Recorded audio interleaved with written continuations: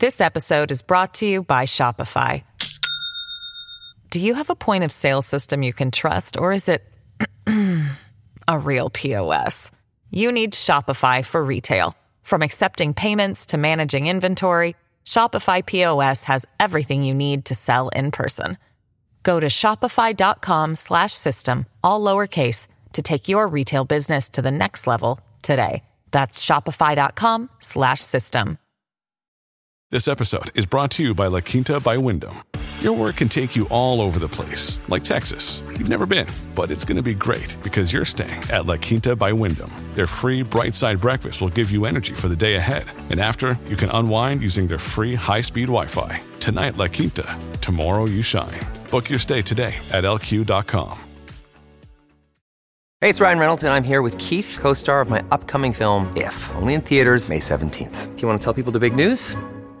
All right, I'll do it. Sign up now and you'll get unlimited for $15 a month and 6 months of Paramount Plus Essential Plan on us. MintMobile.com/switch. Upfront payment of $45 equivalent to $15 per month. Unlimited over 40 gigabytes per month. Face lower speeds. Videos at 480p. Active Mint customers by 531.24 get 6 months of Paramount Plus Essential Plan. Auto renews after 6 months. Offer ends May 31st, 2024. Separate Paramount Plus registration required. Terms and conditions apply if rated PG. Welcome to the New Books Network. Hello. Welcome to the New Books in Caribbean Studies channel on the New Books Network podcast. I am your host today, Ari Barbalat. I am blessed to be in dialogue with Dr. Hilborn Watson. He is Emeritus Professor of International Relations at Bucknell University.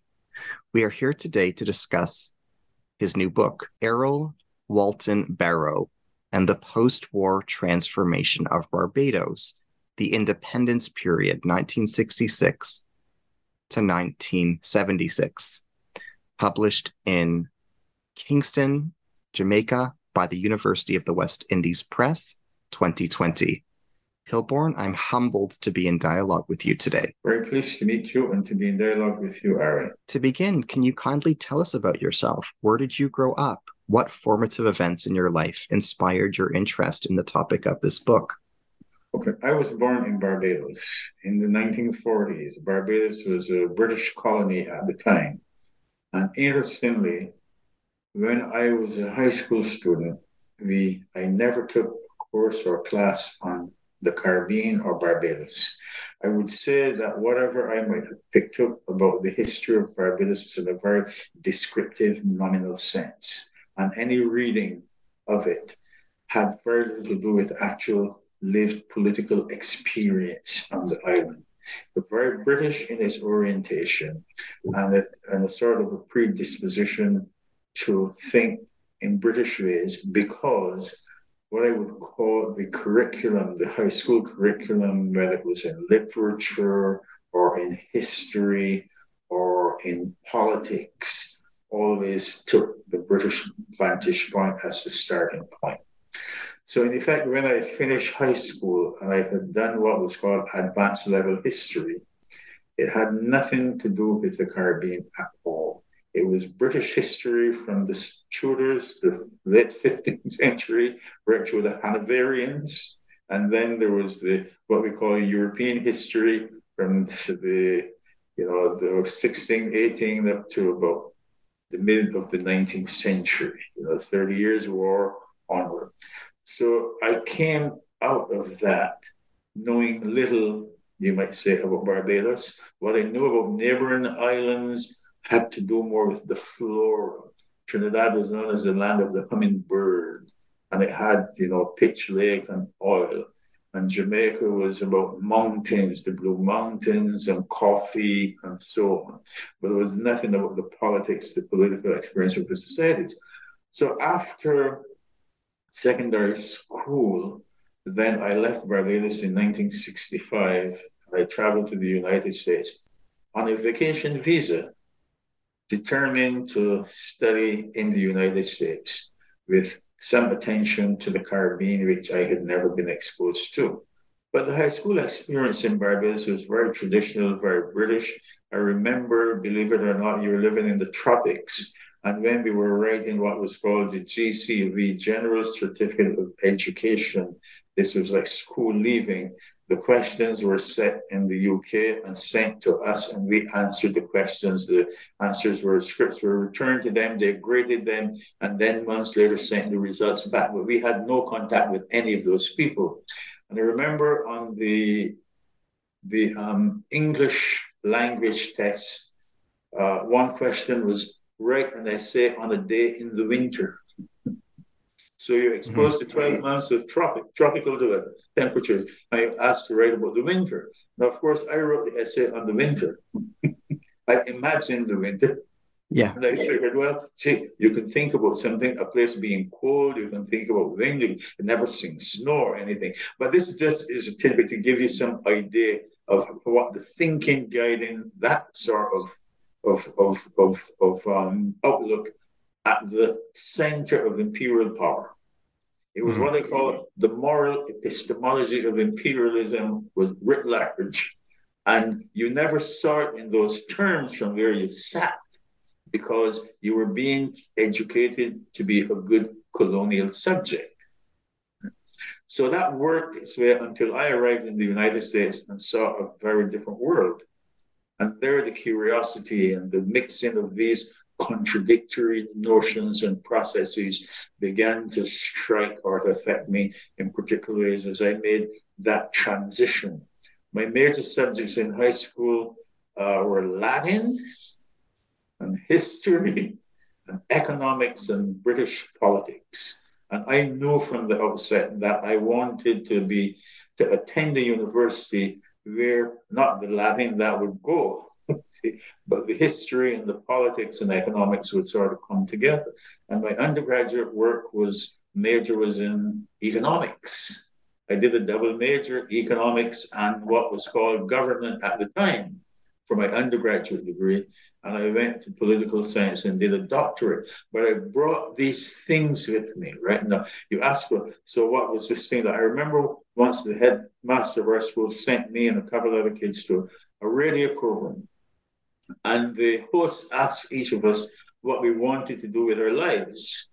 And then it got everybody wanted to be a teacher or a nurse or whatever. And when it got to me, I said, I want to become a doctor of philosophy and teach in a university. He said, what? How are you going to do that? I said, well, I don't have a clue, but I know I want to be a doctor of philosophy to earn something called a doctor of philosophy, to become a doctor of philosophy.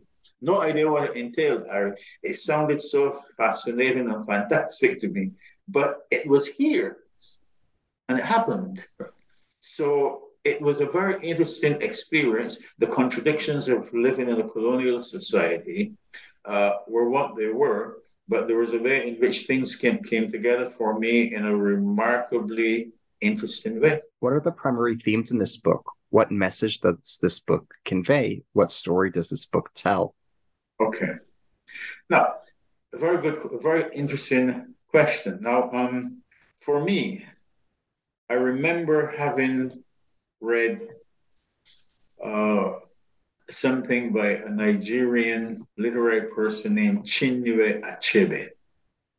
And yes. Achebe says, if the lion does not get to write his own history, someone else will write it, but it will not be the story of the lion. It will be their story about him. And unless he can then center himself to construct his own narrative about his experience and his role and so on, he will always be marginalized.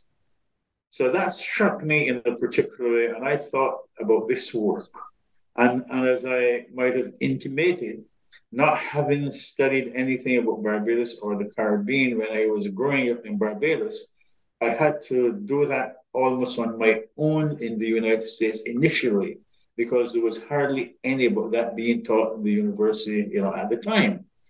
And it was only when I got to graduate school that I had an advisor who had spent several years teaching at the University of the West Indies. He had done work at Manchester in the UK, and then he taught in Jamaica for years. And we had a conversation, and I said to him, one of the areas of interest I've had is East Africa, and I've concentrated on comparative politics, and I think I'm going to do a dissertation on East Africa. And he looked at me and he said, so why not the Caribbean?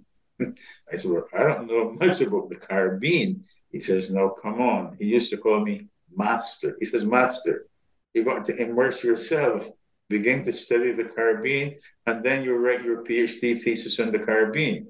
Now, I'm coming to answer your question in this circuitous way.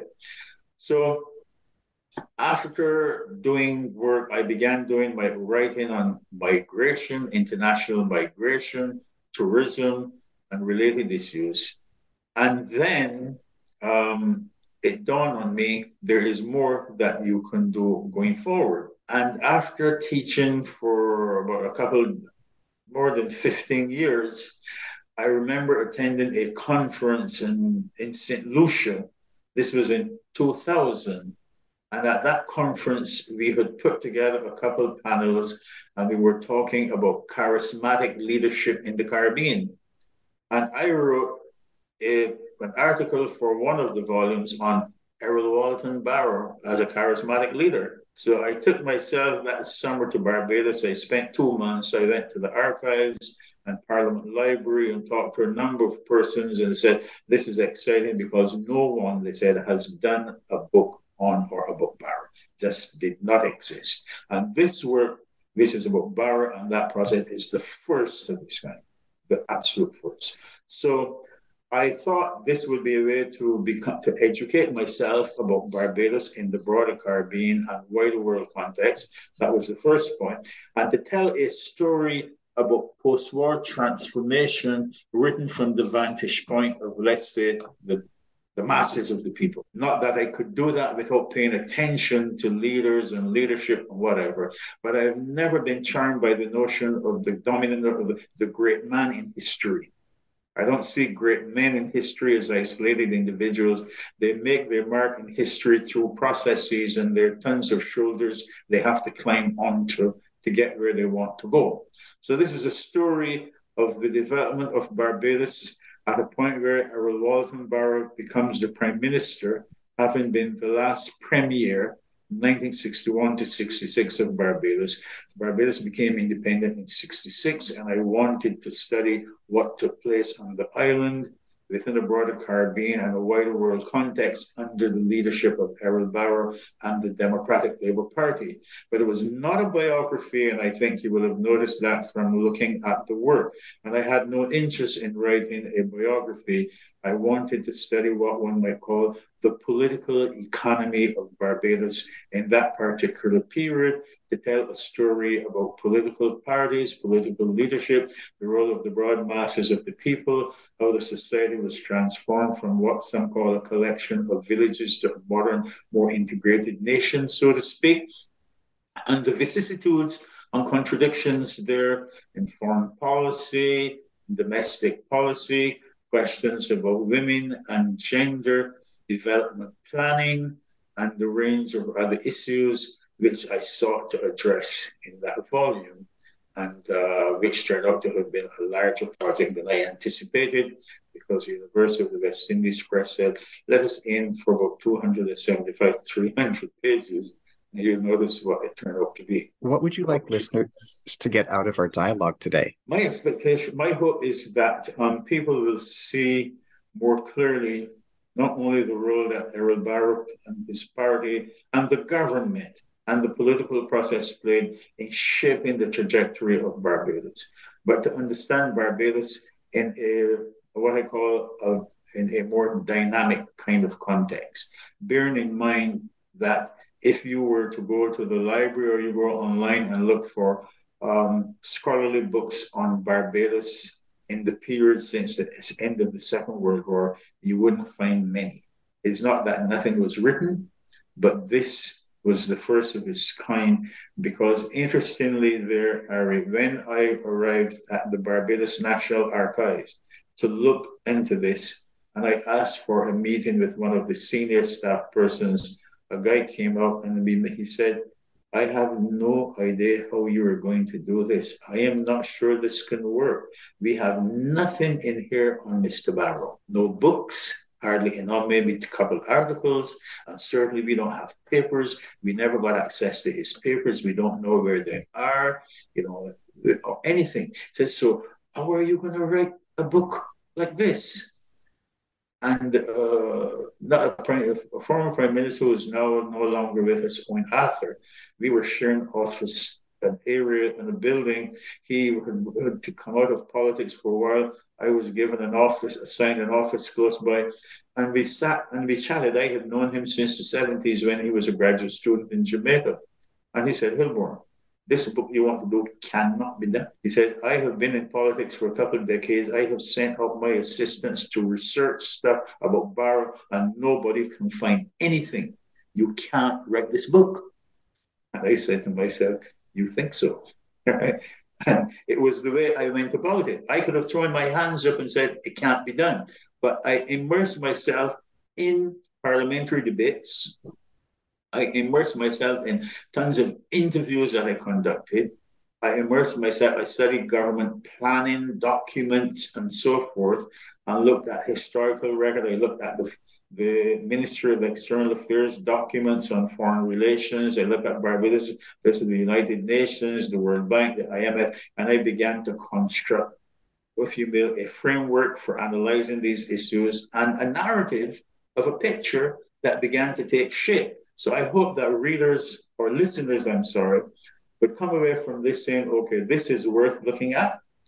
And it's not only Barrow, but none of the leaders of Barbados, going back to the 1940s and 50s, have had much written about them. More was written by a man called Brantley Herbert Adams than anyone else. And by the way, the books that were put out on and about Adams were written by a high school teacher, not by university professors. So there has been a paucity of scholarship on Barbados leaders by seasoned academics. It still baffles my mind. So I hope people will see this as a way, an opening, an aperture, so they may become more engaged and read this work and begin to get a sense about what this change in Barbados has been about. Did you personally change and grow during this book's research process as you underwent it? Well, in the first place, for me, it was a learning experience. When I arrived in London at Kew Gardens, where the British National Archives is located, I found that for the first month I spent in there, it was note-taking, as it were. It was as though I was in a class taking notes. And I'm discovering so many things. I was discovering so many things about Barbados and the former British territories, what we would normally refer to as the British West Indies, that I felt I'd use my laptop and I would take notes. At the end of 2 months there, I had about 300 pages of notes. And the thing was, so what am I going to do with these notes? What are they going to help to inform, so to speak? So it was for me a way of becoming educated about Barbados, becoming exposed to literature about Barbados, government documents, archival material, and so forth. And then after that, I said to myself, I could spend the next 3 or 5 years and end up with 3,000 pages of notes. So what the heck will this be about?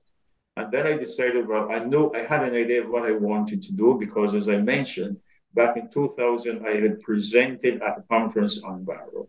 And then a book was published called Caribbean Charisma, in which my chapter appeared, about Barrow and Barbados. There were chapters on Fidel Castro and Cuba. There was work done on Trinidad, on Guyana, on Grenada, and other parts of the Caribbean.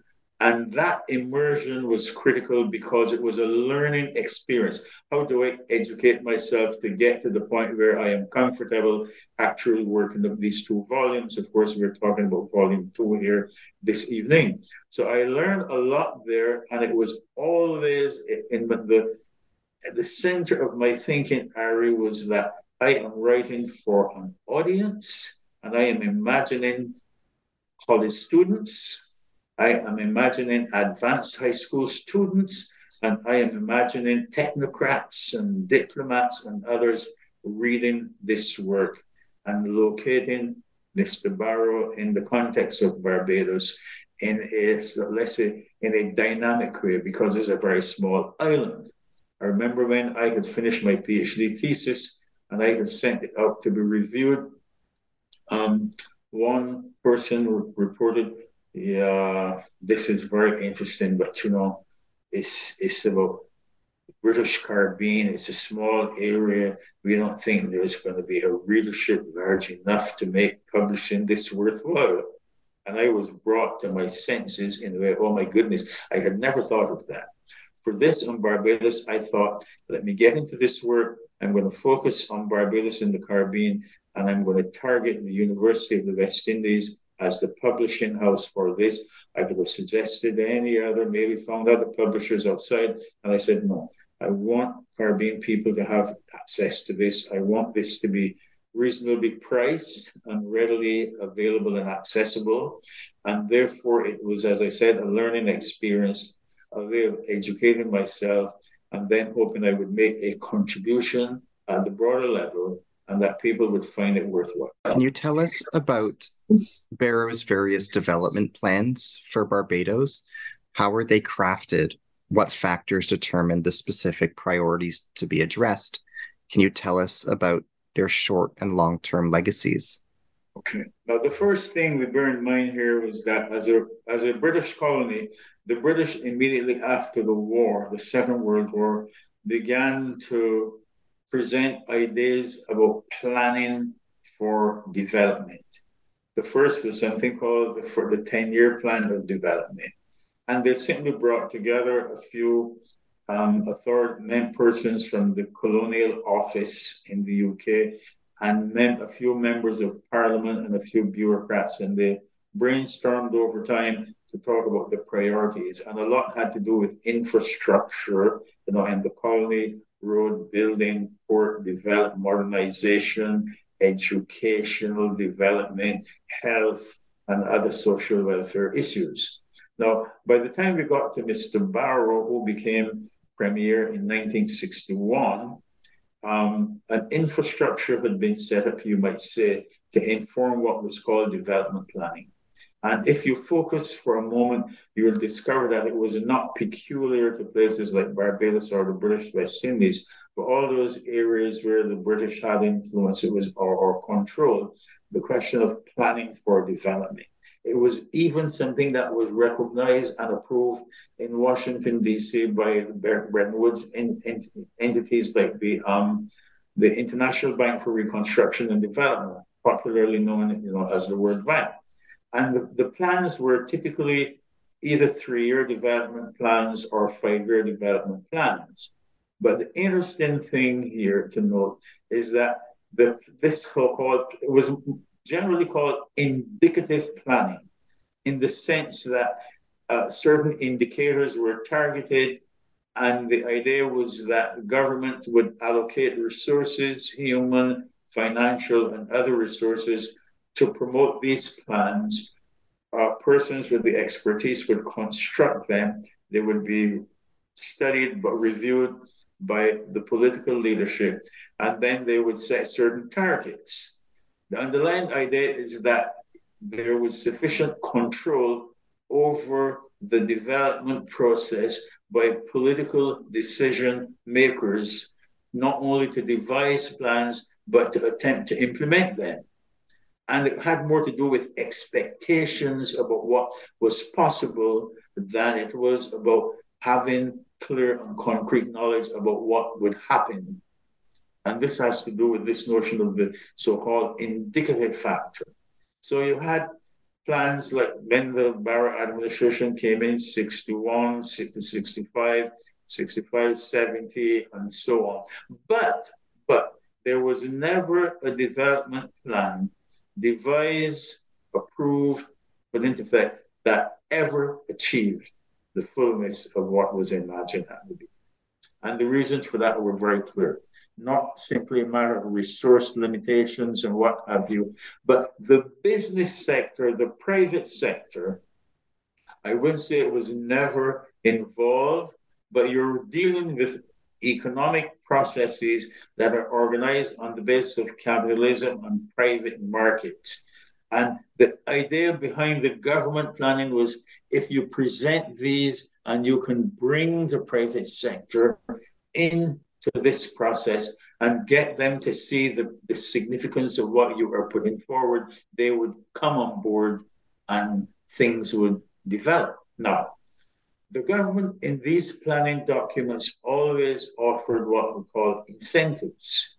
Incentives to local businesses, but especially incentives to international businesses, because as small import-dependent economies with limited resources, you must always be relying on the international markets to get access to the technologies you're looking for, to the investment you're looking for, and the coming in of the sort of expertise and whatnot to help shape your trajectory. And in that context, it was always a matter of offering tax holidays to businesses, incentives permitting them to export profits and what have you. And this was sort of like guiding principles. But as I said, there was never a development plan implemented that matured in keeping with projections. So by the time the first development plan was expiring and they were constructing the second, there was always a carryover of certain things from the first into the second, because the assumption was that, okay, we have to do more work here. It's not that there were no important achievements in the social areas of health and education and so forth. Very much so. It was not that there were not developments in infrastructure or to modernize agriculture, but if you are dependent on export markets in which to sell your stuff and from which to obtain capital and so on, there are always factors that are way beyond your control. And therefore, you always face constraints and limitations. So the planning documents always covered broad areas about the economy, areas about social development, areas about family life, areas about education, areas about infrastructure, and so on, and how to bring them together. But it was always directed through the political directorate. Along the lines of what you've been alluding to, there's a quotation on page 314 that I'd be curious to ask you about. You write as follows: to his credit, Errol Barrow did not view natural laws the primary obstacle to economic and social change in Barbados. Rather, he understood that it was the racialization of the capitalist economic organization of the society and the associated power relations that mattered most. He therefore wanted to bring the powerful economic forces within the ambit of state priorities to promote social change. Barrow also knew that the specializations of local capitalists did not offer any viable path to a competitive production infrastructure on which to build conditions for a higher material standard for the society at large. The point here is that the capitalism that dominates social life in Barbados is the real barrier to its expansion and therefore to upgrading social existence in the society. Can you go into more detail about what you're alluding to here? Yes. The first thing is that the local business sector in Barbados is pretty small by world standards, but largely merchants buying and selling. Now, once you got to sugar or agriculture, which was when Barrow came in 1961, was the dominant area of production, that was tied to what you might call secure markets, produce and export largely to the UK under special provisions. The UK had enacted the Commonwealth Sugar Agreement around 1950, and the purpose of that was for the British Caribbean territories and other British colonies that produce sugar to have access to the British market at guaranteed prices, because it was clear that since there was a narrow production base and these were not highly complex economic processes with highly advanced manufacturing, secondary, tertiary, and what have you, that there were certain fundamental limitations. So Mr. Barrow recognized that the agricultural specializations were what they were. The sugar industry in Barbados had been in significant decline for a pretty long period of time, which was not well understood or appreciated by large numbers of people in the society. The idea then was to focus on diversification, and much emphasis was put on tourism. It was assumed that there could be a spurt in manufacturing, but there was very little of a diverse or complex infrastructure for that. The bulk of the industry, had been around agriculture and sugar and related areas of economic activity. Now, Mr. Barra thought that by making the strategy for development appealing to the private sector, that they would come on board because he felt that the returns could be mutually beneficial to the business sector as well as to the society. Because for him, it was imperative to uplift the conditions of the broad mass of the people. He's leading the political party. Parties compete in elections. They want to win the next election, and therefore they are targeting in ways that would appeal to the public, right? Now, from that particular vantage point, given the narrow specialization base of the local businesses, a great deal of emphasis was put on encouraging or attracting foreign investment. And investors then would come based upon the structure, what I call the international division of labor. In other words, what type of capital would be attracted to a small island like Barbados or small islands in the Caribbean versus capital being attracted to larger European countries or some Asian countries with more highly complex and diverse production infrastructures. So his idea then was that you reach out to the business sector, you make the incentives available not only to foreign investors, but also to some of your local people who are in a position to take advantage of them. As this was taking place, we have to keep in mind something else, that the government sector, the bureaucracy was growing, the number of jobs being created in the bureaucracy, public bureaucracy, continued to increase. They had begun to develop the University of the West Indies campus at Barbados, and you had the growth then of what you might call professional strata. And by note, these are the people now who need modern housing, modern amenities, modern services.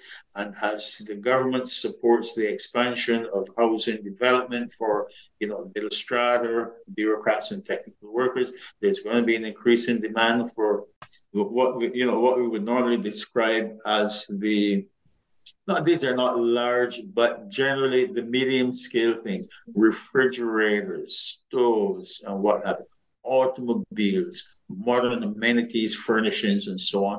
And automatically, where is that business going? The private sector. These are going to be your importers, the providers of these services, through loans and what have you. The government is facilitating housing development. A lot of the sugar plantations are closing. The land is available. The government is making it possible to build what people call middle-class housing in a society that did not know that on a grand scale, up until that point. So it is this recognition of the limitations of the local business sector that puts the government at the center of promoting a broader, let's say, a more rounded notion of development, because the private sector is going to be driven by where they figure they can make profit.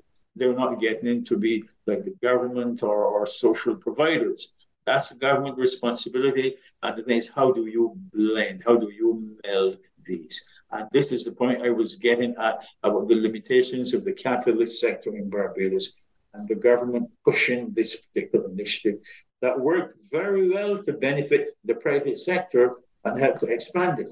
But as usual, many of them complain, the government is intervening in the market and what have you, and yet those were the main beneficiaries. But that's part of an ideological kind of consciousness that if the government gets so involved, the market is not doing what the market should do, maybe there are going to be distortions. I don't think that's to any serious criticism. Can you tell us about the Moyne Commission report, also known as the Report of the West India Royal Commission? What were its consequences and recommendations for Barbados? What was Errol Barrow's perspective on the Moyne Commission's report? Okay, now this takes us back substantively into, although it is raised there, this takes us back into issues that have more to do with the first volume than the second volume, because the Moyne Commission report, in the 1930s in the British West Indies, there were what people call disturbances. I call them rebellions. across the British West Indies in the the sort of eastern area and the northwestern area, from Jamaica all the way through St. Kitts and St. Lucia and what have you.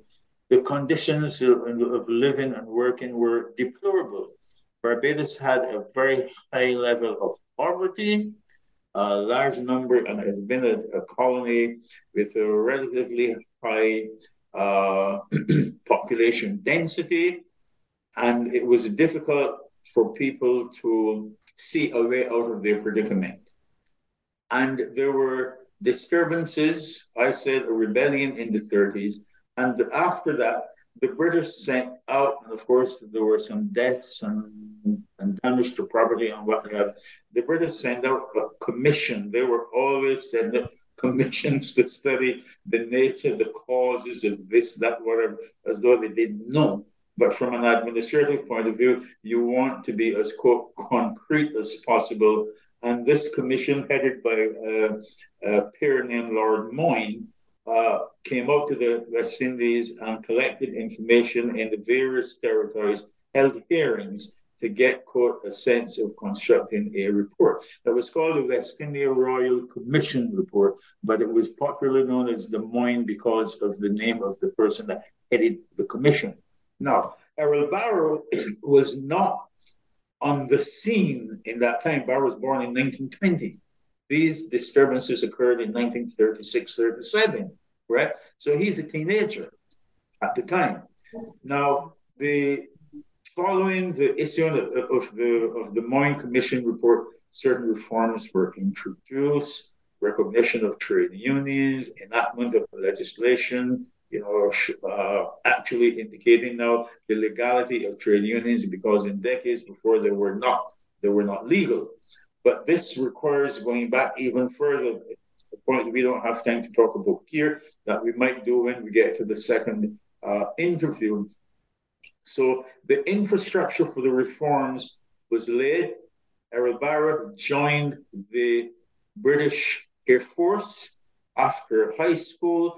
He received a scholarship to go to Codrington College to study classics, and he went home, and his aunt, because his parents were living in New York at the time, and his aunt said, "We have packed your suitcases for Codrington College, that's in Barbados." And he said, "I won't be going to Codrington College." "Where are you going?" He says, "England needs me more. I'm joining the Air Force for the Second World War," or something like that. And he joined, not for this, the war had not yet broken out, pardon me. I'm joining the Air Force.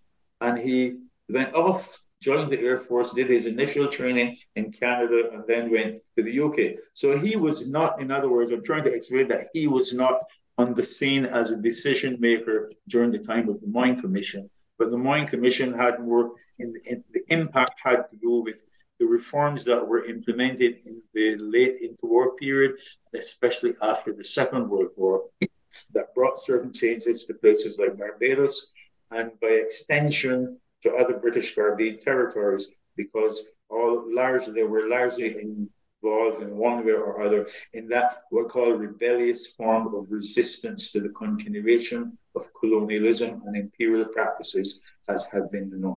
This episode is brought to you by Shopify. Do you have a point of sale system you can trust, or is it a real POS? You need Shopify for retail. From accepting payments to managing inventory, Shopify POS has everything you need to sell in person. Go to shopify.com/system, all lowercase, to take your retail business to the next level today. That's shopify.com/system. There's a quotation on page 307 that I'd be curious to ask you about.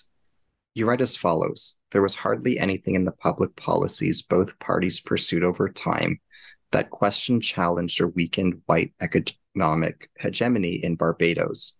Rather than politicize and mobilize the working class to help demystify ruling class hegemonic ideology and fight to defend its own interests, the political parties organized labor leadership or encouraged workers to see themselves as a massive atomist individuals with interests that revolve around workplace conditions, bread and butter issues, wages, income, and consumerism. Barrow's death left the DLP largely intellectually and politically rudderless. The study found that a fundamental weakness among the majority of the nationalist leaders and their organic intellectuals in Barbados has been the inability to produce an education strategy to prepare the working class and the society to understand the role the United States plays in the Caribbean. The University of the West Indies has been guilty in this respect, considering that there does not exist any of the three does not exist at any of the three campuses a research unit or center dedicated to the study of American power, U.S. foreign policy, hegemony, and political economy, and the impact on the region, in reporting its findings and the public policy implications to governments and the societies. Can you expand and elaborate on this insight, on this passage for us? Yes. Now, interesting. Let me see how the most appropriate way to do that. Largely, in places like Barbados, and I have heard it, I have listened, I have watched. You go to Barbados today, and it would not be unusual to hear people talking about white dominance in the economy in Barbados. Barbados began to undergo internal self-government on a larger scale from 1951, when universal adult suffrage was introduced, and Black majority governments took over effectively from that point. Now, at no point, and as I said, you read the passage, yes, there's been a lot of rhetoric about this thing about white economic dominance, but I'm arguing that this had been the norm. It has a British foundation to it about the free market economy and what have you. The plantation agriculture, which is no longer really major player in Barbados, was dominant. Practically all of the plantations of any significance were owned and controlled by white business interests. Clear links between agriculture and commerce in the country. And Blacks provided the bulk of the labor force, right? The unskilled labor force working in the fields, working in the sugar estates and what have you, predominantly. It would not have been possible to operate them on, quote, white labor, because the white population in Barbados has seldom ever been more than like 5%, so to speak, right? So that is an important point to note there. But important to consider is that for the average worker, it has always been largely a question: how do we experience conditions that are uplifting? How do we improve the quality of life? How do we earn better pay for our labor? How do we undermine drudgery and make working conditions, as you might say, somewhat more fulfilling? Now, from that vantage point, then the governments call themselves social democratic, and both political parties in Barbados were very, very conspicuous in calling themselves socialist parties, right? Political parties. And then they raised the question of what does it mean to refer to a political party as socialist? And it never veered from a notion that was common in Britain in the 20s and 30s under what was called the Fabian Society, where you had social democrats who called themselves socialists, and the British Labour Party became somewhat like the standard bearer of this particular notion. You might remember from your reading that it was not unusual in the UK for the government to have nationalized, like the British Broadcasting Corporation, or had nationalized steel, or some mining and so on. Certain industries targeted, for government regulation and control, but the bulk of the economy in private hands. Barbados never even got that far, so to speak. Public utilities, but largely private economic control, across the board. Now, you go over to this point then about how the region has understood the role of the United States in the Caribbean. This is a very large question.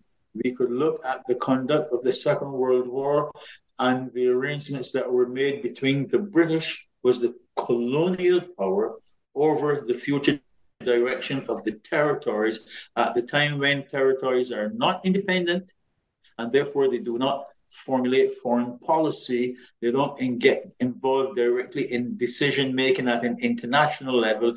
This is for Britain to interact with its partners over the territories. But the United States began to play a very major role in the Caribbean long before any of this.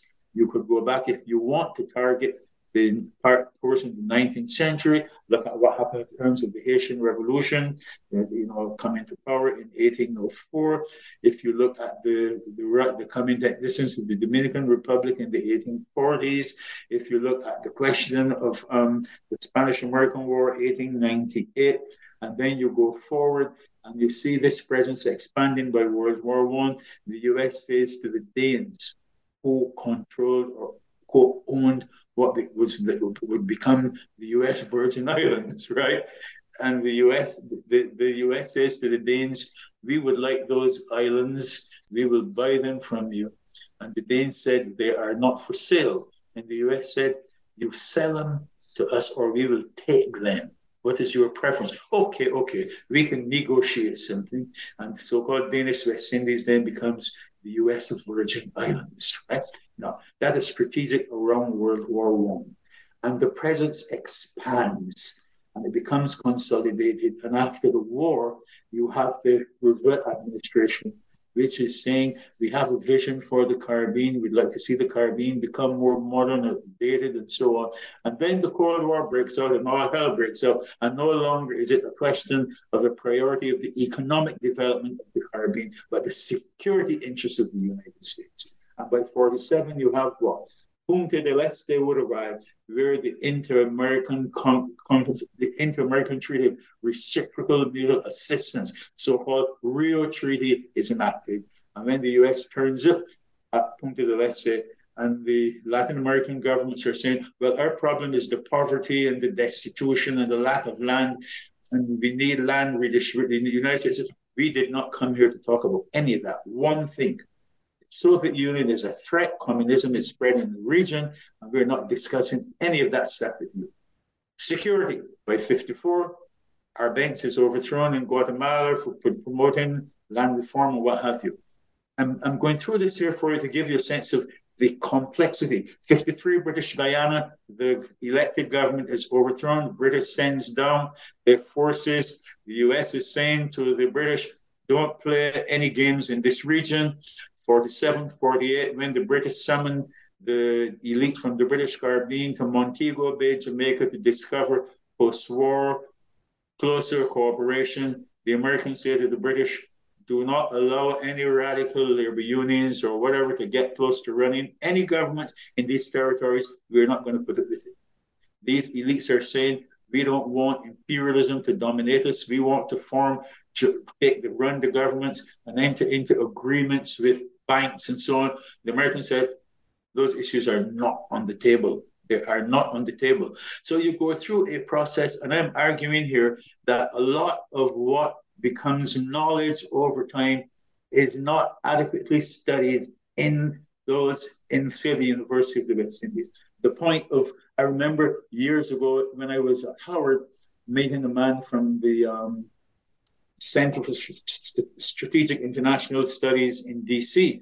And he said to me, you know what I don't understand is that Caribbean governments through their embassies in Washington are always reactive and reactionary. They never take initiative on anything, but let something happen. They will send every member of the diplomatic staff to Capitol Hill to attend the hearing or give some talk on something. He said, they're not proactive. He says there should be a center on American studies, if you will, within the University of the West Indies, so you can target particular areas for study and analysis and investigation, rather than this sort of helter-skelter approach that was in vogue. And that's why I made this argument about the university with respect to this particular issue, but that I'm arguing that the U.S. presence in the region has been strategic.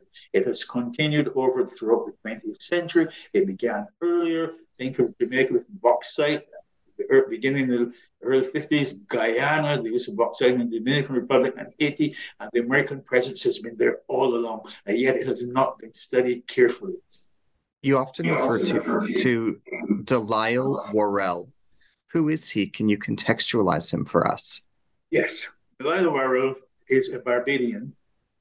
I first met him in 1973 when I was beginning to do research on my PhD thesis, which was on the political economy of foreign direct investment in the Commonwealth Caribbean, end of World War II onward.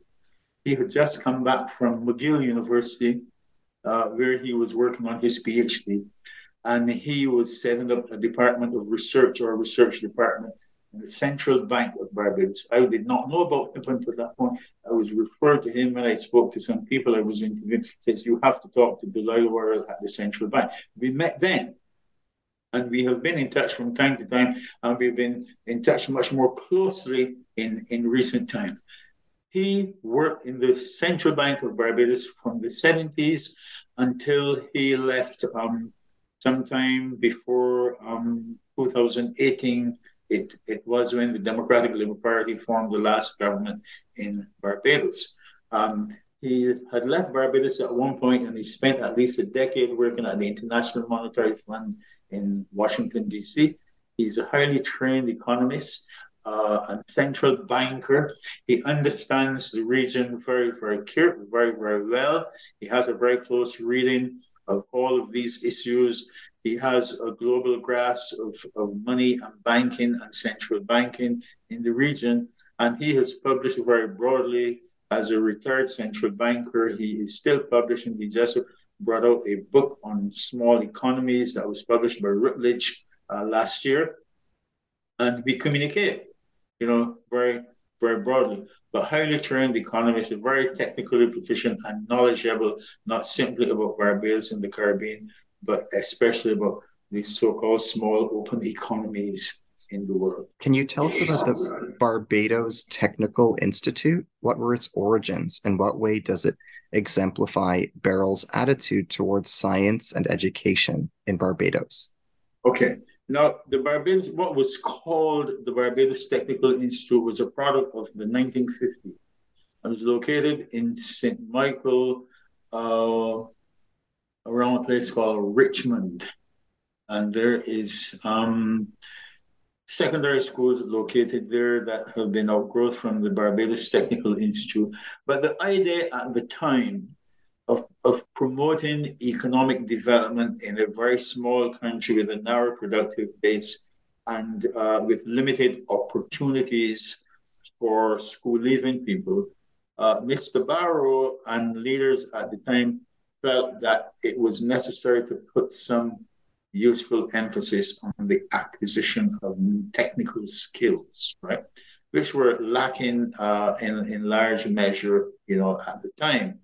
So the Technical Institute morphed, and you have also today, I would say, as a broader sense of what that was, something called the Samuel Jackman Prescott Institute, which is located in another area in Barbados. And the idea here is this.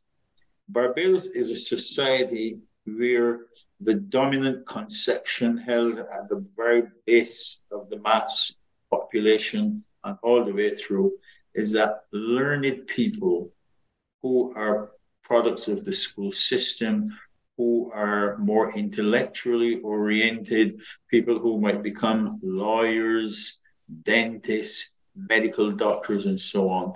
These are prestigious professions to be in. That secondary education should not be about propagating technical skills across the board because they're not prestigious. They're not considered to be indicative of people who are going to do well in life, and so on. But what became very clear to Mr. Barrow and leaders at the time was that there was a tremendous deficit.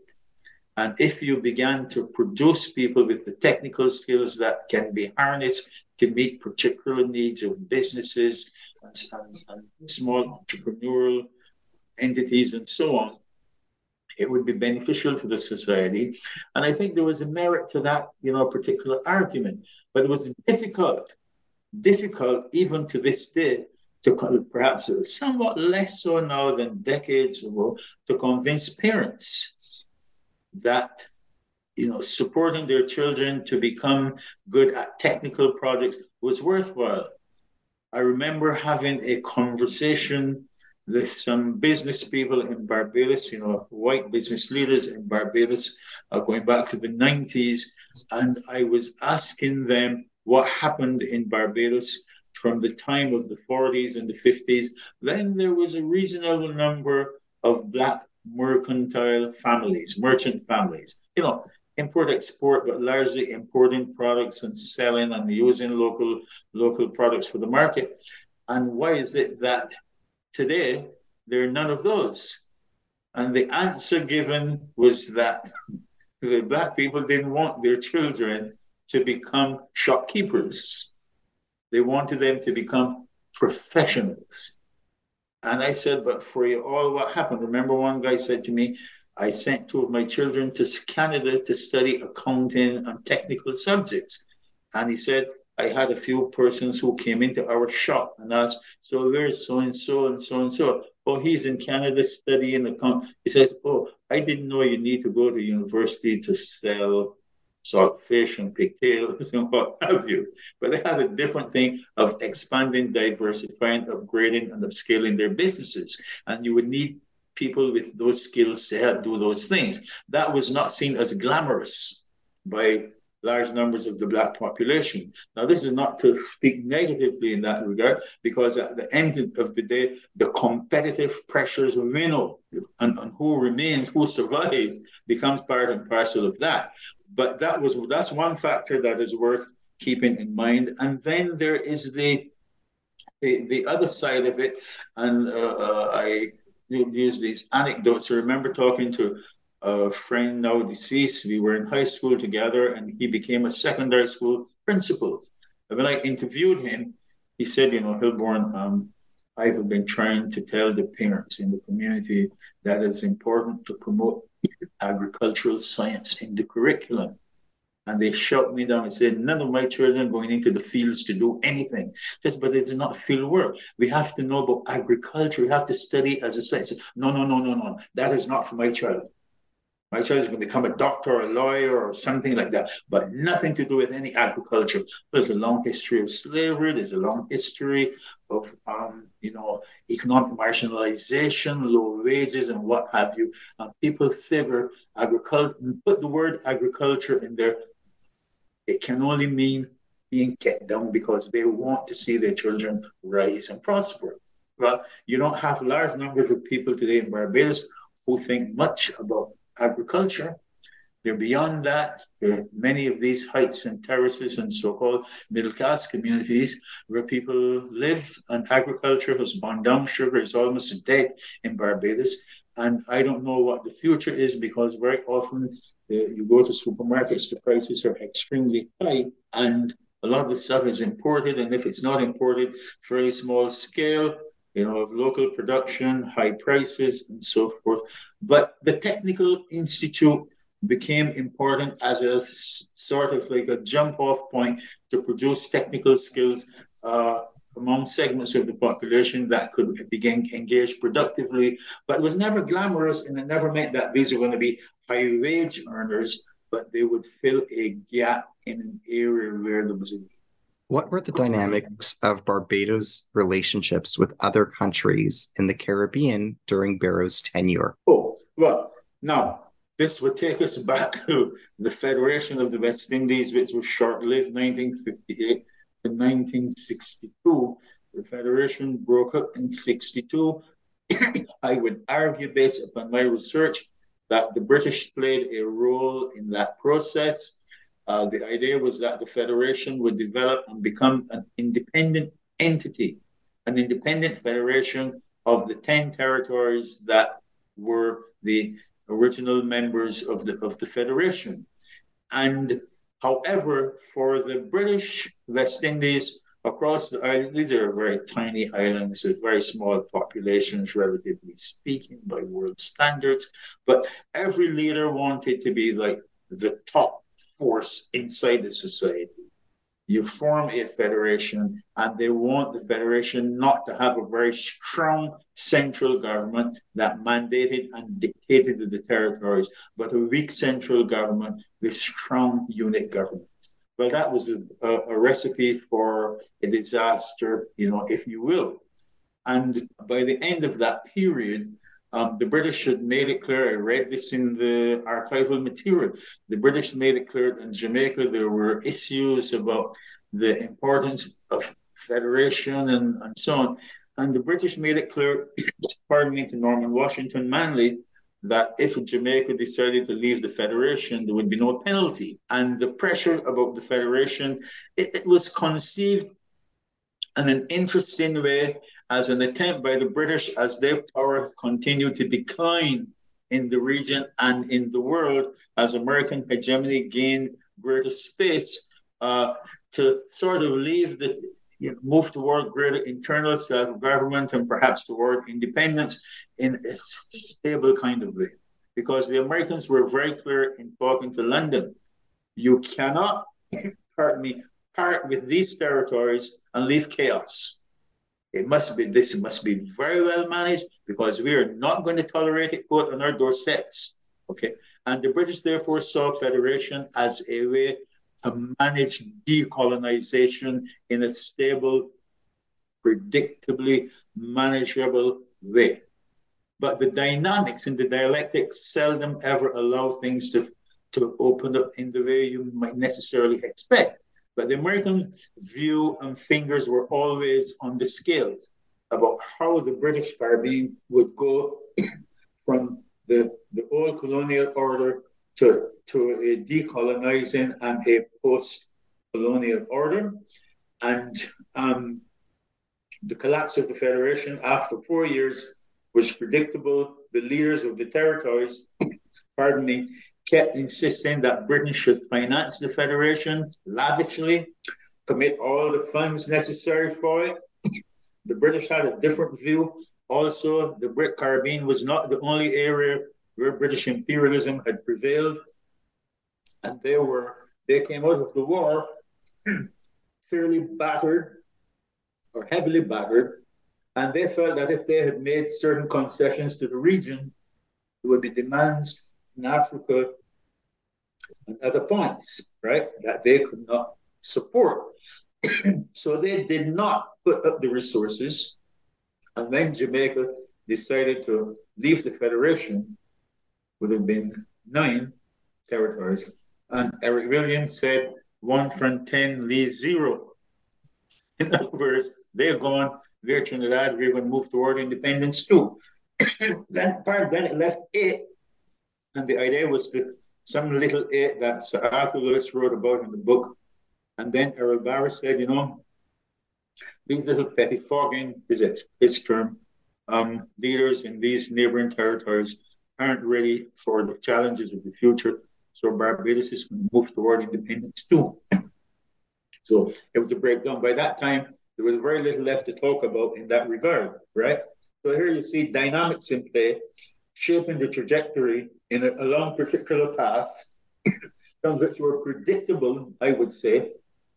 And the coming to an end of the Federation then opened up the space for everybody becoming independent more or less sooner or later across the period from the time Jamaica and Trinidad did in 62, Barbados and Guyana 66, and other former British territories into the late 1970s and early 80s. See, that was largely that context.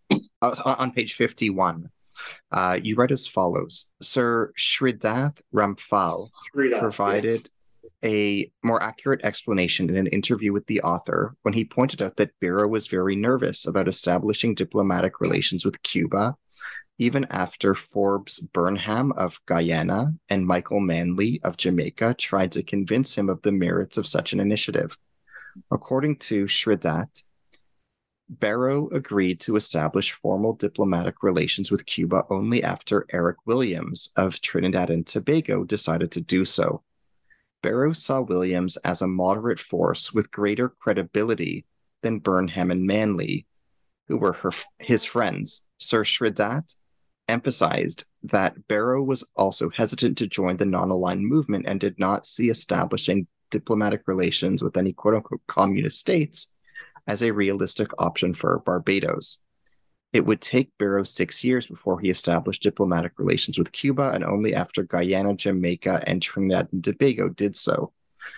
Barrow did not view the achievement of national sovereignty, or what he called a quote-unquote consciousness of self, as the quote-unquote closing of a door to communication. He said, quote-unquote, national consciousness has the power to give us an international dimension. Knowing ourselves, we can meet the world without fear or loss of nerve. For our experience, even if on a small compass and in a minute minute time scale, is relevant to the problems of this generation and the future of mankind. Can you say more about this? Can you elaborate upon this? Yes. Now, the larger context, of course, was, remember, the Cuban Revolution came to power in 1959-60.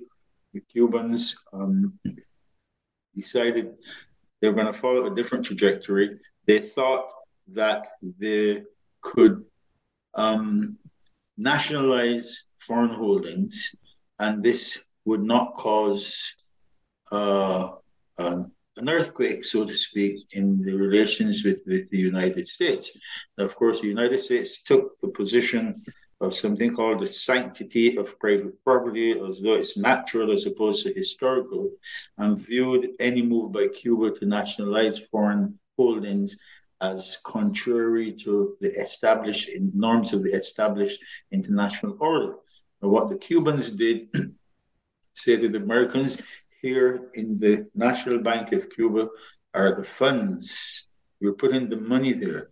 You have been paying taxes on the book value of your assets, and this is what we're going to pay you at. And the Americans screamed and said, no, there's the market value. We need to be paid if we're going to be paid. The Cubans said, not in 1,000 years. For all your years, based on what the book says is what you've been paying taxes, and now you want us to pay you at market. Let's say the book said that it was worth, the tax was $1,000 because it was assumed that the property was worth, let's say, $1 million. And all of a sudden you're saying the property is worth 200 million, but you're paying taxes based upon $1 million. Why would we give you on the basis of what you say the market does when you've been paying on the basis of what the book says? They've never taken the money. Now, that became a big issue. And then there was the Cuban Missile Crisis, you remember. The Cubans had assumed that things would work in a normal way with the Americans after nationalizing and whatever.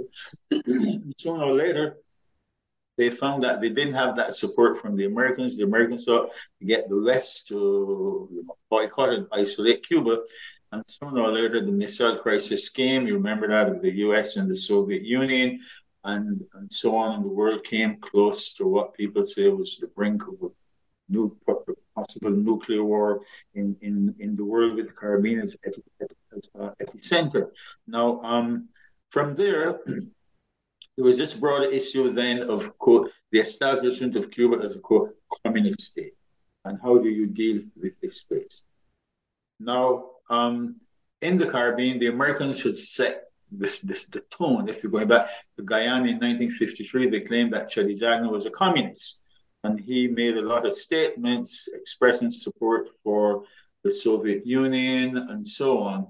He was a Guyanese. He studied at Harvard University. He went from there to Evanston, Illinois. He did dentistry, and he met a woman there who named Janet. She became his wife and moved to Guyana. And then they were accused of all kinds of shenanigans and so on. This was very common in Barbadian politics, where Grantley Adams and company accused Barrow and company of being communists and being directed by the communists in British Guyana and so on, which didn't really make any sense, but it was for Cold War ideological purposes. Now, coming to the later period then, with Barbados independent, Guyana independent, Trinidad independent, and Jamaica independent, as the major countries coming out of this British imperial project, the question then became, what do we do about Cuba?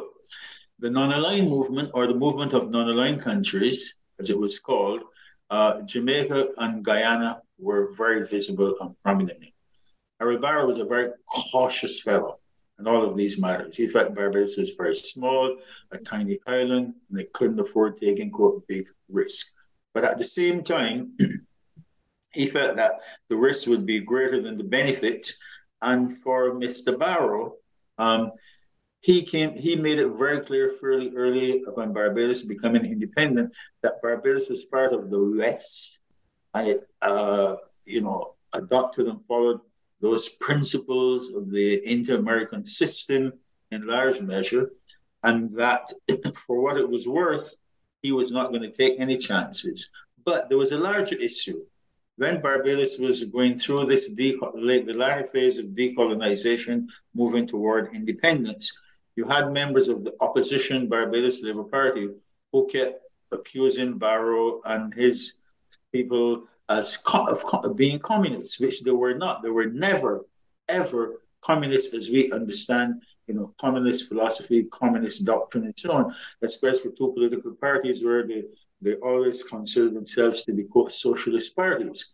Now, a stigma was placed on Barrow, so to speak, and Mr. Barrow went out of his way to convince London and Washington that he was reliable, he could be trusted, because they had said about him to the Colonial Office in London that if you allow Barbados to become independent under Barrow, he will take the country into the communist orbit.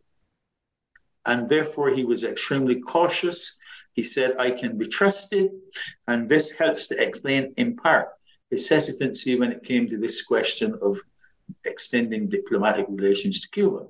But this was also the period of what broader international framing, the national liberation revolutions in Southern Africa, Mozambique and Angola as cases in point.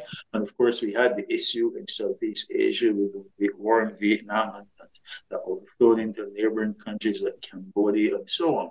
Now, in this particular context, where you raised this question about Cuba,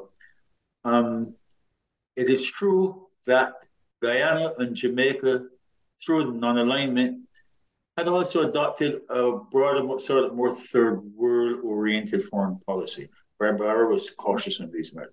He looked to Williams, and it was, as I said in the word, and as you quoted the passage, when Williams decided he would extend diplomatic relations to Cuba, Barrow decided after that, yes, that the time had come. Ramphal is correct because he held high office in the government in Guyana at the time, right? And in our interview, he made those points, clear. Now, there's always nuance here and nuance there, but that is what I was trying to capture at that particular moment. And that is why I was consistently talking about the cautious disposition of Errol Barrow on a number of issues. And he always felt small islands operating in a large sea. What are the risks? What is the cost of high risk taking? Now, he might have, from my point of view, read the situation in a more narrow way than perhaps might have been necessary, because if you go back to the UN and you look at the debates that were taking place about who should occupy the, quote, China seat on the Security Council, Taiwan, increasingly third world countries kept voting for the People's Republic of China to occupy that position. And it came to that. And that was a moment of shift going into the 1970s, where the cost to taking a stand such as extending diplomatic relations to Cuba was not as high as it might have been a few decades ago before. And when the Cuba started ferrying troops to Southern Africa, Angola, Barrow was allowing the Cubans to refuel at Barbados, because then after that, and when they put pressure on Barrow, then they started refueling in Guyana. But Barrow recognized something. He talked about self-determination, independence, anti-apartheid as pillars of Barbados foreign policy. And he saw giving a nod to Cuba as important in that kind of struggle, which is part of something broader, so to speak, right? And that, I mean, there's a lot more to be said about that, but I'm not sure we've got the time to delve more broadly. But I hope that response helps to shape a broader understanding of what is that issue. Who were Errol Barrow's key advisors? What was his relationship like with them? How was he influenced by his advisors? Well, he had advisors, as what we call cabinet government, right? Where you've got ministers of the Minister of Transportation, Minister of Housing and Urban Development, and so on. The cabinet would meet and they would discuss issues affecting the various areas of government. But he also had advisors outside, and some of his advisors were from the private sector. Now, the broad business sector in Barbados was predominantly all big business, almost exclusively white owned, were skeptical of Mr. Barrow all along. As a matter of fact, they were skeptical of Barbados becoming independent, and some of them packed and left and went to Canada, some went to Australia, New Zealand, Down Under. A few might have even gone to South Africa because they couldn't tolerate the idea of majority black government leading Barbados into independence. Now, but Barrow did have friends in that circle, but there were not many of them in there. And he worked much more closely with a lot of investors from outside who set up businesses in Barbados. Now, as I said, the local business sector people benefited immensely. They did set up a small business, what the equivalent of, a small Barbados Development Bank to promote small business development. That never yielded much by way of any significant results because there was never they did not develop in Barbados any significant cadre of black capitalists operating at a level that competed with established white businesses, business hegemony in Barbados at any point, not in terms of practical businesses. Some people might have acquired money that they invested, but always kept it out of the limelight. I remember being there, as it were, suggested to me to interview a black businessman in Barbados. People kept saying to me the man was rich, extremely rich, and it would be important to talk to him. And I got his number and I called him and I told him I was doing this work in Barbados and Barrow. I would like to talk to him. He said, yes, come over. I spent 2 hours with that man and the man gave me no information on anything. Anytime I asked him about the scope of his businesses, he deferred. Anytime I asked him about, were you able in your experience as a businessman to acquire wealth of anything, he never answered any questions. I never learned what he had investments in. I learned the man was skillfully crafty and evasive to the point where people said, well, if you don't get anything from him, there's hardly anything you're going to get, so to speak, from him you want. But I would say, pardon me, I would say in large measure that Mr. Barrow had advisors from within his political party. He had advisors in the private sector. He was a very amenable fellow. He came from a very prominent black family in Barbados that owned estates and sugar works going back to the late 20th century. It was on his mother's side where the money and, if you will, the wealth was, not on his father's side. So he grew up with the confidence of a person who was assured, self-assured, you might say, and he did not allow people to take advantage of him. He let people know that he was born on a plantation, but not as a laborer, a plantation owned by his family. And very few blacks at the time could have said something, like that. And in that context, Barrow's training was in law and economics. He said when he came back to Barbados in 1950, his idea was to go get involved in development. And he was encouraged by Mr. Grantley Adams, who was the head of the Barbados Labour Party and the ruling government at the time, to get involved in politics. He ran for office and won. He would subsequently lose until he won again and continue to be the representative for that constituency in the St. John Parish until he passed away decades later. So he always had a good relationship with his advisors. He was never a cantankerous person. He was a person who said that ideological differences should never be the basis for being unable to find points of cooperation and unity with people who shared different perspectives.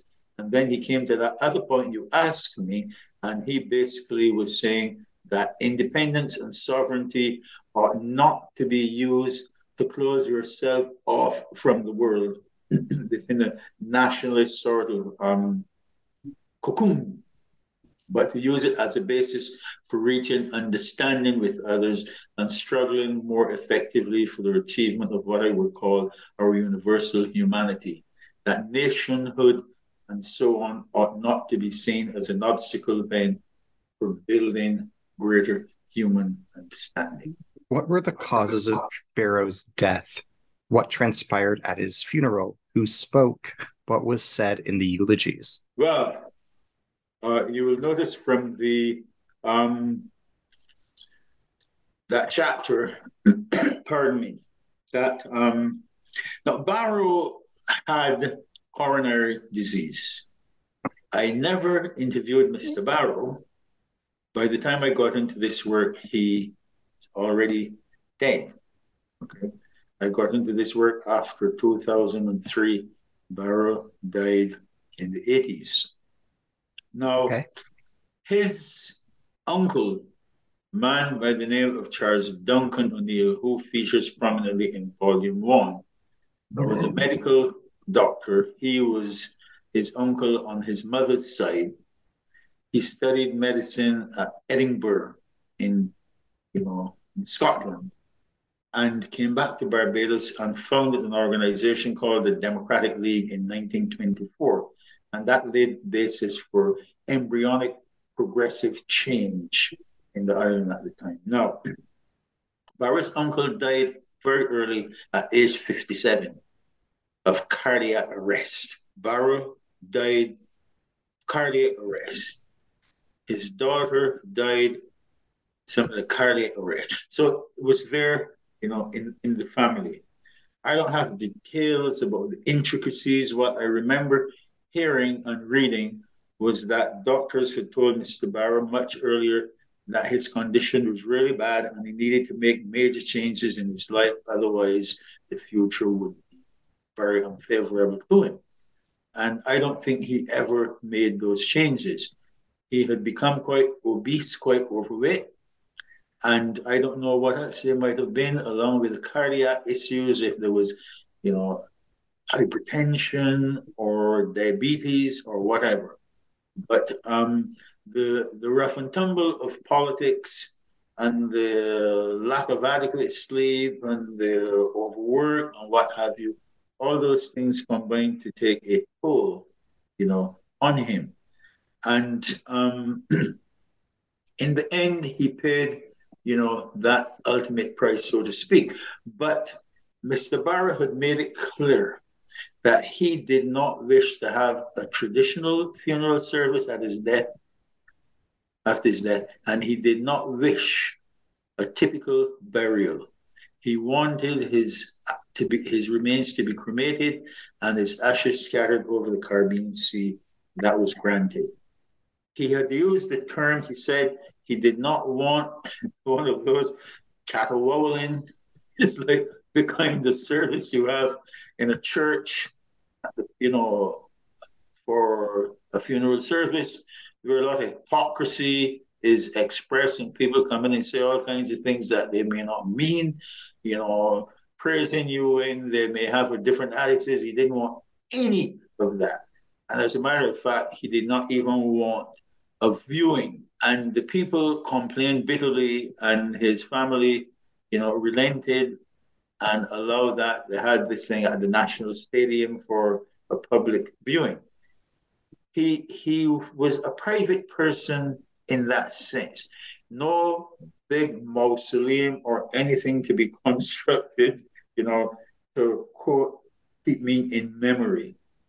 Simple cremation, simple scattering, and that was it. Right? That was his wish. But as I just said, some of those conditions, most of them were met. But therefore, since there was not that kind of service, you didn't have a lot of people eulogizing him. His sister, Dame Nita Barrow, did eulogize him. But in the newspapers, there was special coverage of the death and the service that was held.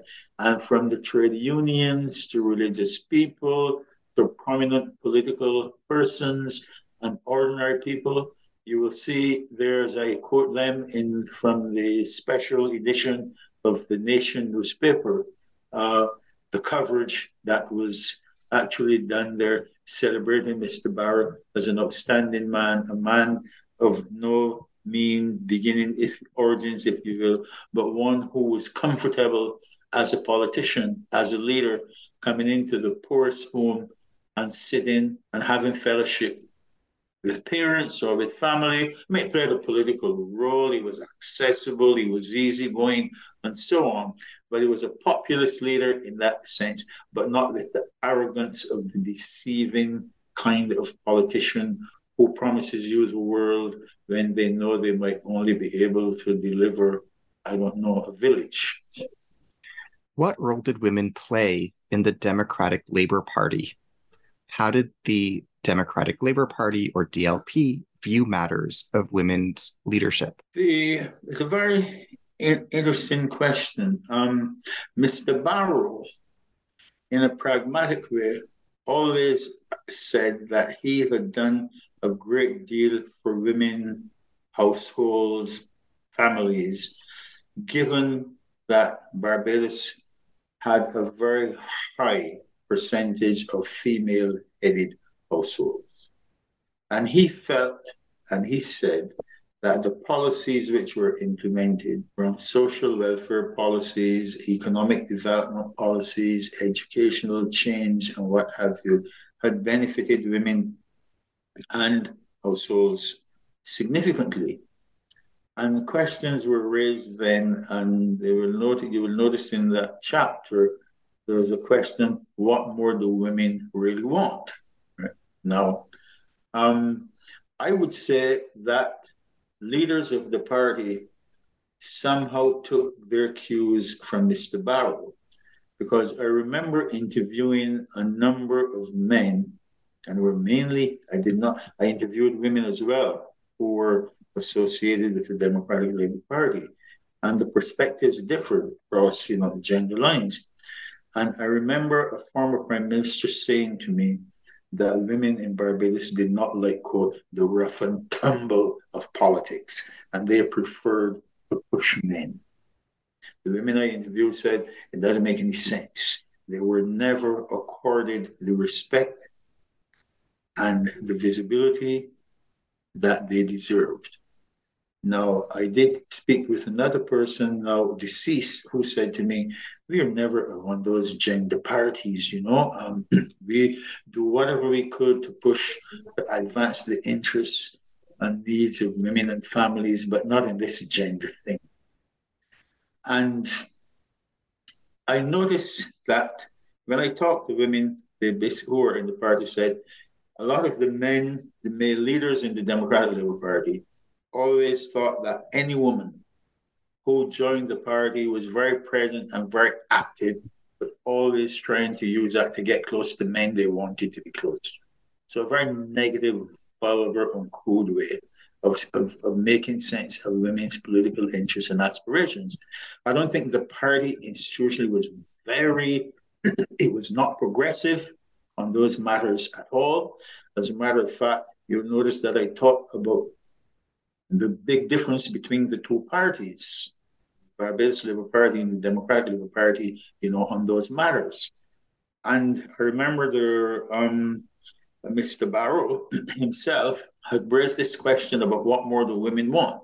Now, both parties had what we might call wings or entities that were led by women. But in a society like Barbados, extremely patriarchal, no matter what anyone might say to you, women have made tremendous strides professionally and in other ways in the country over the decades.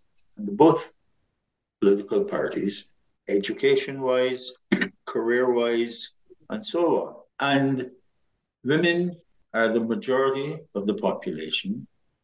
Women, large numbers of women hold home mortgages.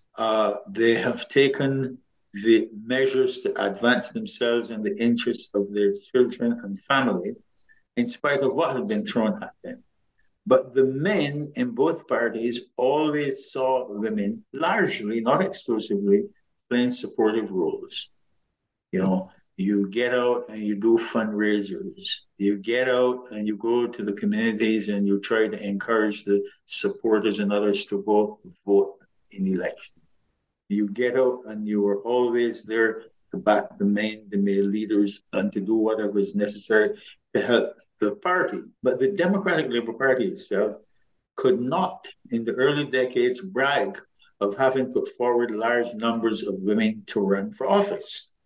It was largely a male thing. And that was not the same in the Barbados Labour Party, where you had a number of women who ran for office. The first woman to be elected to the House of Assembly in 1951 in the parish of St. Andrew, where I was born,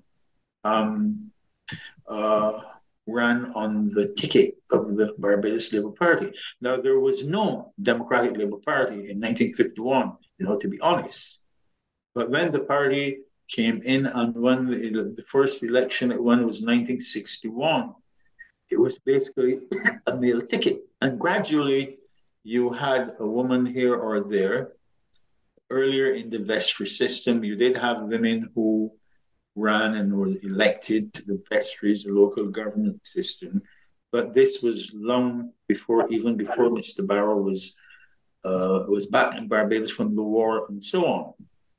So the attitude of the men I interviewed, those attitudes always portrayed women as secondary, not as equal in the affairs of the party. And the main party leaders were always men, all right? So there was no attempt to cultivate cadres of female leaders at any level, but because they had seen this matter as in pragmatic terms. I interviewed a number of women, working class women, who swore about, in very positive terms, about Mr. Barrow and the advantages that came. And for them, those matters were not significant. But that was not, that was not something that I was not surprised to hear that, because at that basic level, the question was, how are our material interests advanced? It was a question of health, education, housing, and things that matter more fundamentally on an existential basis. How are those matters being addressed? And they thought that reasonable progress was being made. But for women who were professional women, they did not see things in the same light. They were far more skeptical and thought that the men were always trying to marginalize them. And I don't think there was any doubt, about that. And even up until you'll notice that the first Prime Minister of Barbados, Mia Amor-Motley, leads the Barbados Labour Party. The Democratic Labour Party has, in more recent years, produced, female leaders, but this has come in a moment when the party is in the wilderness. They've lost 2 consecutive elections, 30-0. And the question is, what does it portend for the future of the Democratic Labour Party? It doesn't mean that the Democratic Labour Party has an absolute control over power and is likely to be there indefinitely. Any party can be defeated if the circumstances, the combination of factors, if the combination is favorable, so to speak. But on the, pardon me, at the end of the day, there's no doubt that good progress was made in Barbados that benefited women, children, and households. But I don't think that the party itself, through its institutional leadership, could come up and say to you or me that they were big standard bearers for promoting female leadership in the party, or the government. It doesn't mean that women didn't become, didn't occupy certain mid-level positions in the public bureaucracy and so on. But that's a different matter. That's not about the structure and organization of the party as an institution. As we bring our dialogue here to a close, can you tell us about where your time and attention have gone since completing this work? Oh, well, the 2016-17, around that period, I completed the research for this work. At that time, I got in touch with the University of the West Indies Press to find out about their interests. And they said they were very interested, and they asked me to submit the manuscript. Now, at that time, I had this wild idea that the work would come out as one volume. But at that time, it was 700 pages. Uh-huh. And they said to me after a few months, this would be a nightmare to work with, to copy edit, and you have a choice. You can reduce this to 375 pages by revising it and send it back to us, or you may think of 2 volumes, one on the late colonial period and one on the independent. I said, I'll take the second option. I'll give you 2 volumes. It was so much easier to do. For me, it was going to be a nightmare to take 750 pages and condense that to 350, right, based on what I had done. So I was grateful that they gave me that option. And then it was the period after submitting that you had, of course, the reading and the sending it out for review by independent, reviewers, and that was done. That took a while. And pardon me, around we worked the first volume and got that out of the way. And then when that was out of the way and all the copy editing was done, they said, now let's move on to volume 2.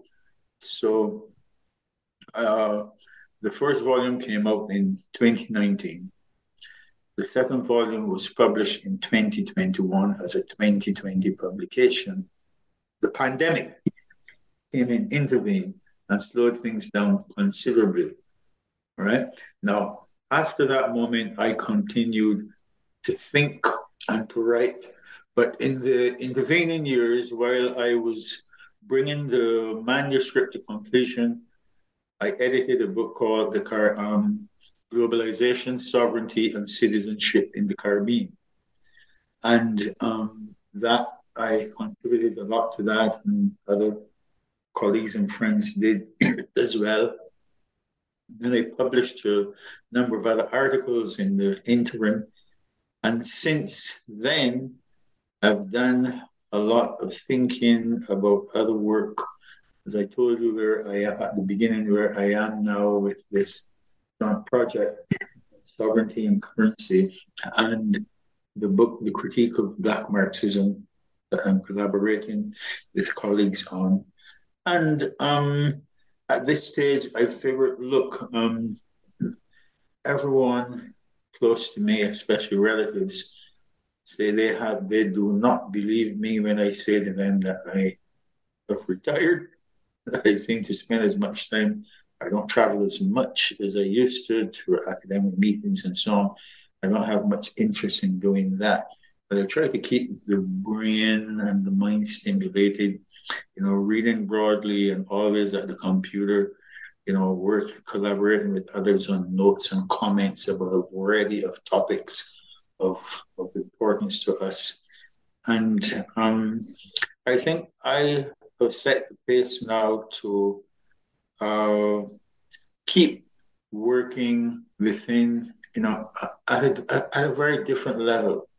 I retired when I was ready in 2013. I've had no regrets whatever. I've never wished for one moment that I was still in the classroom. I don't know why I would want to be doing that at this stage.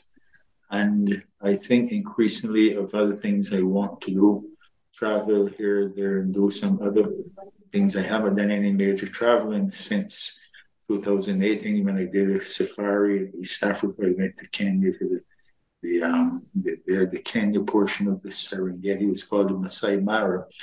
And then I was in Barbados in September 2021 for the memorial service for my late wife who had that glioblastoma tumor that took her life.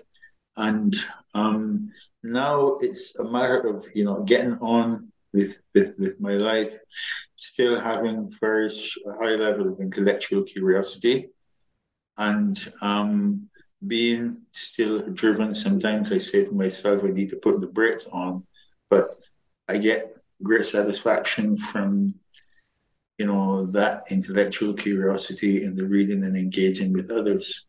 Thank you for your generosity and erudition in our conversation today. Thank you for your eloquent answers and your very thoughtful replies to everything we conversed about in the course of our dialogue and conversation. Thank you, Ari. It's a pleasure to meet you. I'm very inspired and glad that I've had this opportunity. I look forward to working with you going on. Thank you. I'm humbled and grateful and absolutely appreciate your kindness in participating in our talk today. Thank you, Ari. Have a good evening. As we bring our dialogue today to a close, I'm signing off by mentioning again that I'm Ari Barbalat, your host today on the New Books in Caribbean Studies podcast. I've been in dialogue today with Dr. Hilborn Watson. He is Emeritus Professor of International Relations at Bucknell University. We've been discussing his new book, Errol Watson Barrow and the Post-War Transformation of Barbados, the Independence Period, 1966 to 1976, published in Kingston, Jamaica, by the University of the West Indies Press, 2020. Thank you. Thank you, Ari.